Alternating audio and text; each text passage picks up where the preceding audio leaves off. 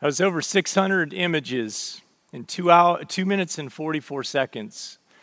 And I doubt that your mind can process what you just saw. It's a creation of our Almighty God. He has the power to create that with a word. Our solar system, the Milky Way galaxy where we live, and the galaxies far beyond where we have ever seen, except through that telescope. One of the most amazing pictures that you just saw might have gone by so fast you didn't catch it. It was toward the beginning of the video. There was a shot, several of them, where it looked just kind of like stars. But they weren't stars, they were galaxies. There's about 18 or 20 of them. Galaxies, each with hundreds of billions of stars and planets and moons, all called into being by Almighty God. That blows my mind. I saw these pictures probably about 20 or so years ago. That space telescope's been up there for about 31 years now, and it just rotates around the earth and it takes pictures of the sky. One of the most amazing pictures, the one I just mentioned of the galaxies, is literally a speck in the sky. If you were to hold a pin, the head of a pin at arm's length, it's that much of the sky. And there's galaxies. Those are galaxies. Those little oval-shaped things are galaxies with hundreds of billions of stars. And God called them into being, and He knows them all by name. Psalm 78 is the basis for our series, and this passage commands us, the older generations, to help Generation Z, you guys, know certain things about our God. According to Psalm 78, verse 4, it says, "We will not hide these truths from our children. We will tell them to the next generation.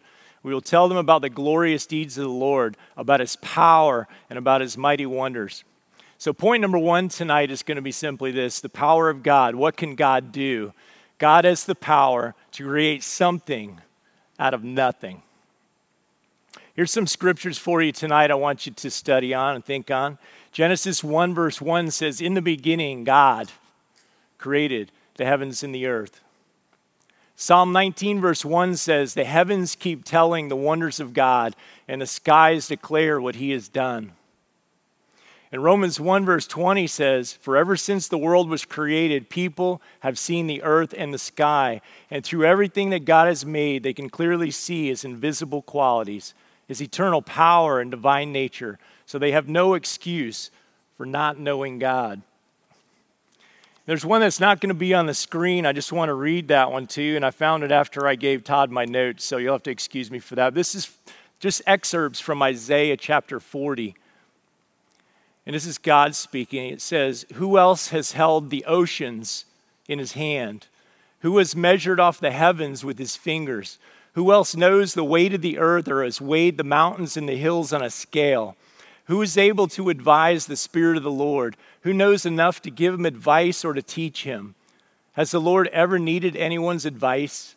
Does He need instruction about what is good? Did someone teach Him what is right and to show Him the path of justice? No, for all the nations of the world are like a drop in the bucket. They are nothing more than the dust on scales. He picks up the whole earth as though it were a grain of sand. To whom can you compare God? Haven't you heard? Don't you understand? Are you deaf to the words of God, the words He gave before the world began? Are you so ignorant? God sits above the circle of the earth. The people below seem like grasshoppers to Him. He spreads out the heavens like a curtain and makes His tent from them. He judges the great people of the world and brings them all to nothing. To whom will you compare me, and who is my equal? Asks the Holy One. Look up into the heavens. Who created all the stars? He brings them out like an army, one after another, calling each of them by its name. Because of His great power and incomparable strength, not one of them is missing. How can you say that the Lord does not see your troubles? How can you say that God ignores your rights? Have you never heard? Have you never understood? The Lord is the everlasting God, the creator of all of the earth. He never grows weary or weak. No one can measure the depths of His understanding. It's been a long time. 1987 was before most of you were born, But it was the very first time that I was able to see a spectacle in the sky I had never known was there before. I happened to be in northern Arizona, at Northern Arizona University with a group of high school students. Believe it or not, they had teenagers back then in 1987. And I know, right? And the amazing thing about this place was it was 8,000 feet above elevation. And so when you go to northern Arizona up in the mountains, it's super clear. You can see there's no city lights. Phoenix is many hours away, and so you can see for many, many miles. And as you look up in the sky, you see what I thought was just this bright cloud. And so I asked somebody, I said, what is that cloud? It just kind of sits there, just glowing. And they said, that's the Milky Way galaxy. I said, the Milky Way galaxy? They said, yeah, that's a band of stars, hundreds of billions of stars. And I felt so small when I looked at that. And maybe after seeing all those pictures from the Hubble Space Telescope, maybe you felt just a little bit small. But yet, you know what is amazing? Of all the things that God made in the entire universe, only one did he make in his image. And it was you. He made you in his image. You're special. You're better than the stars. You're better than the galaxies. He loves you more than anything he's ever made. You're important to him. I've heard it said, show me God and I will believe. And you can't prove the existence of God. So I'm going to offer you some questions and some observations. And maybe this seems like a little bit of a rabbit trail. Maybe it is. I just have a question for anyone here that's a doubter. And I'm not here to ridicule. I'm not here to do anything except maybe just have you ask yourself some questions. If you ever wonder about the existence of a creator, let me ask you this. Can order ever come from disorder? When I was a kid, I used to blow stuff up. Okay, not bad. I mean, firecrackers, that sort of thing, M80s. I used to blow stuff up, and I can promise you, anything I ever blew up did not look the same when I was done with it. It didn't look more orderly. It looked blown up, right? And what's amazing is all the teachers that I had in high school used to tell me that, it just all kind of happened. It was this just super dense thing one day, and it just kind of blew up, and it became what we see. That doesn't hold water with me. I'm sorry. This doesn't make a lot of sense. The last time you blew something up, did it look more orderly? And the answer, for me anyway, is no. And I kind of thought of it this way. Maybe this sounds silly, but imagine for a moment you had hundreds of billions of tornadoes every day going through hundreds of billions of metal scrap yards for hundreds of billions of years. Do you ever think there will ever be a brand new Cadillac coming out the back end of that thing? Seriously, it's absurd to me. It seems to me like a fairy tale for adults to think that somehow order can come from disorder. I believe it was made by Almighty God. Where did the laws of nature come from? Did it come from intelligent design, or was it random? Where did life come from? Can life come from non-life? It cannot. So let me simplify on my little rabbit trail. You have two choices. The universe either created itself out of nothing, by no one, for no reason, for no purpose, or Almighty Creator designed it, built it, and maintains it. For me, I don't have enough faith to be an atheist. I propose that everything that exists needs an engineer and a builder. Right now, you're sitting in this building, right? This building actually was built before most of you were born. So do you think this building just kind of popped up out of the earth or do you think somebody actually had to build it? Everything that I know of that exists had to be built and engineered by somebody, right? I believe the same thing about our God and about our creation. If you ever went to a crime scene and there were no eyewitnesses, what would you do? You'd look for fingerprints and you'd look for DNA evidence. I believe God's DNA and fingerprints are all over that. Let's take a quick look at the essence and the nature of God. His existence He's ageless, he's timeless, he has no beginning, he has no end. He has always been and he always will be. He never changes. His power is limitless, it never diminishes. His knowledge and his wisdom are measureless. He knows every single atom and molecule in the entire universe at any given time. He knows where it is. He knows every thought that you think. He hears every prayer that you say. And it's not even work to him. That's how big God is. What does he need? He needs nothing in order to exist. He doesn't need oxygen. He doesn't need food. He doesn't need water. He doesn't even need companionship. He's complete and perfect in every way. He lives in dimensions that are beyond the imagination of human beings. His nature, perfect in every way. He's never sinned. He's never made a mistake. It's impossible for God to lie. He is the very essence of sacrificial love, though. Why does any of this matter? If God is big enough to create the universe with a word, he is more than enough for anything that you will ever face in this lifetime. He's big enough. He's more than enough for anything you will ever face. It's kind of a random question, and we're going to go to point number 2. Gen X or Gen Z, are you looking up or are you looking down? I think sometimes we look down a little bit too much, people. Let's look up and let's look out. Our God is a great God, and there's people that need you. I got more great news for you today. God has the power, and he can be trusted to keep his promises.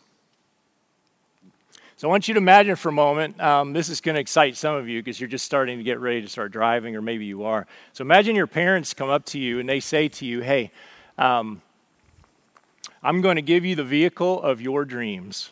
Anything you want. Truck, car, can be anything you want. And don't let your mind go too far. But anything you want. I'm going to put gasoline in it. I'm going to give you a gas card. I'm going to put insurance on it. And you can go anywhere you want in this automobile, except for there's this one square block of town where all the violent crimes happen. It's just a square block. You can't go there. You go anywhere else you want. You got freedom. Just stay away from that one square block where all the violent crime happens. So a friend comes up to you at school and says, wow, man, that's a cool car you got. And you're like, yeah, my parents gave it to me as a gift. It's like, cool. So you can go anywhere you want. I can go almost anywhere I want except for that one square block of town where all the violent crime happens. So your friend looks at you and says, man, your parents are holding out on you. Holding out on me? I mean, I got total freedom except for that one place. And says, no, they're holding out on you. They must not love you very much. So you decide to listen to the advice of your so-called friend, and you go to this part of town where all the violent crime happens, and while you're there, you get mugged, you get beat up, you get basically assaulted to the point where you're within an inch of losing your life. Your car gets stolen, and then you go and back to school after you recover in the hospital, and you tell everybody that you tell your friends that your mom and dad, it's their fault. They should have never given you the car. Isn't that kind of what we did? You know, Adam and Eve, what were they instructed to do? Take care of the garden, love each other, don't eat the fruit of one tree. They failed, and they opened the door to evil, to death, and everything that goes with it. You know, I've heard it said, if God is real and if God is good, why is there evil and death in the world? The world got this way because that's what we chose. God never chose for this world to be the way it is right now. We did. And we blame God.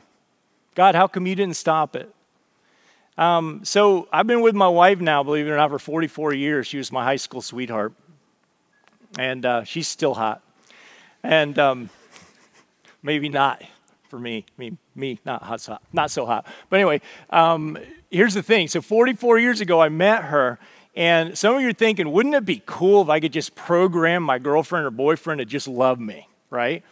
Push a couple buttons, it's like, oh man, that'd be so cool. No, it wouldn't, because love is chosen. Love's always a choice, isn't it? If you could program somebody to love you, it wouldn't really be love, they'd be a machine. And God says the same thing to us. He said, listen, I just want you to love me. I love you. I give you one instruction, and we just couldn't do it. And then we got what we deserved, I guess. Love's a choice. Some people have said, how come there's evil in the world if God is good? Well, the presence of evil does not disprove the existence of a loving God. It simply proves there's evil in the world. Evil that we as humans chose over obedience to God, the God who loves us. But the good news is that God has the power and can be trusted to keep his promises. This is best seen in his promise to send a Savior who would crush the serpent's head. Genesis 3, verse 15, if you want to look that up later. So summarize, God saw the mess we made. He didn't walk away. He promised to make a way for us to come back to him, and he did. He literally poured himself into a human embryo. He was born into our human fallen world. He lived the perfect life that we couldn't, and then he sacrificed himself on the cross as the perfect and complete payment for our sins. And then he took the keys of death and hell back from Satan. He didn't ask pretty please, he took them. And then he rose from the dead to conquer death. God's not finished. There's still some unfinished work to do, isn't there? If you read in the book of Revelation, chapter 21, verses 1 to 5, I don't know whether we've got that on the screen, but it goes like this. If it's not on the screen, that's okay, I'll read it to you. It says, I saw a new heaven and a new earth. The first heaven and the first earth had disappeared, and so had the sea. Then I saw New Jerusalem, the holy city, coming down from God in heaven. It was like a bride, dressed in her wedding gown, ready to meet her husband. Okay, I'm going to stop a second. Every time I go to a wedding and I see the bride, I can't help but cry. Not because she's beautiful, because she is always beautiful. But I look at the groom's face, and he's always got this look, and he usually is crying. And then I do. But imagine for the moment the beauty that God sees in us, and that he's making heaven for us to be like a bride. It says here, I heard a loud voice shout from the throne, God's home is now with his people. He will live with them, and they will be his own. Yes, God will make his home among his people. He will wipe all tears from their eyes. There will be no more death, suffering, crying, or pain. These things of the past are gone forever. Then the one sitting on the throne said, I make all things new. Write down what I've said. My words are true and can be trusted. So what do we have to look forward to as believers in Jesus Christ? No more funerals. No more cemeteries. No more death of friends and grandparents and siblings and parents. No more tears. No more sickness. No more COVID. No more cancer. No more terrorism, bullying, canceling one another out. No more hunger, thirst, poverty, old age, depression, suicide, racism, politics, fake news, divorce, broken families, broken bodies, broken dreams, broken promises. No more abused and discarded and aborted children. And there'll be no more goodbyes in heaven. Amen. Why does this matter? Because God can be trusted to keep his promises always. And because it is impossible for God to lie, then hope isn't just wishful thinking, because it's based upon God's word. So I encourage you to hold on to the truth that a better day is coming. God's not finished yet.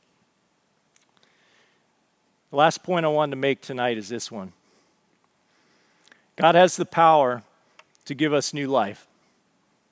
If you look back in the beginning, God breathed into man's nostrils and he became a living being. At the resurrection, God raised a very much dead Jesus back to life. In the present, God can give new life to all who place their trust in him. And in the future, God will raise up our physical bodies and make them brand new, and they will live forever. In the book of Isaiah, God asks this question, is anything too difficult for me? So I'll speak for myself. God took a thief, a liar, a selfish, angry, screwed up kid that was told he'd never amount to much, a kid whose middle school small group leader said he would never make it as a Christian, a kid who was told by his dad he would never be as good as his brother. He took an insecure, prideful man, a man prone to depression, suicidal thoughts, and he forgave me, adopted me into his forever family, and accepted me as I am, but loved me too much to leave me that way. Why does it matter? Because what he did for me, he can do for you. Nobody's too far from God, not even you. So I ask the question tonight.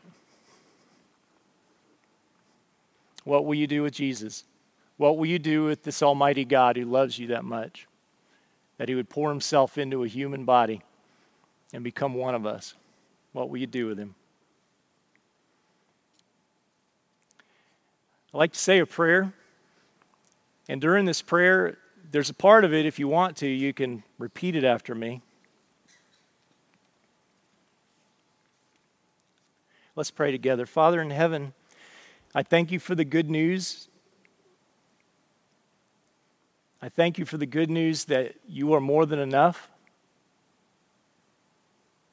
to help us in any time of need. I thank you, Lord God, that you came into our worlds. You gave yourself for our sins, that death couldn't hold you, and that you offer us new life if we'll just ask for it. And so tonight, Lord Jesus, I want to lift up these students and leaders before you, and if there's anyone here tonight that just needs to ask you into their life, I pray that they'd repeat this prayer after me in their hearts. Lord Jesus, I believe you died for me. I believe you rose from the dead. I believe you love me. I ask you to come in tonight. I ask you to save me. I ask you to be my Savior and be my Lord. And that's it. Imagine for a moment it's Christmas time, and underneath the tree there is a gift, and it's beautifully wrapped. It's got your name on it. Somebody paid a lot of money for it, but they're offering it to you for free. What do you have to do in order to get that gift? You just simply have to take it.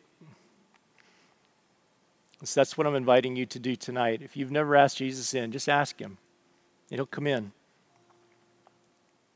Tonight you have a great opportunity for the first time to meet with your small group this season. 2 years ago when I stood on this stage, I had an aggressive form of cancer, and today I've been cleared and clean of it for 2 years. And my God is able to do that. But the most important thing to me wasn't that I'm cured. The most important thing to me is I had people around me that supported me and prayed for me. And so your small group is the people that you need in your life to support you and to help you, because every one of you is going to go through a really tough time at one time or another this year. You probably already are in it. And if not, you're heading for it, because we live in a fallen world, and until Jesus comes back, it's not going to be easy. That's why we need people. We need each other. So I invite you not only to be a part of a small group, but I invite you to really be a part of it and to love one another. And in doing so, you'll find out the love of Jesus as well is with you. Thank you, Lord, for being with us tonight. We thank you in Jesus' name. Amen.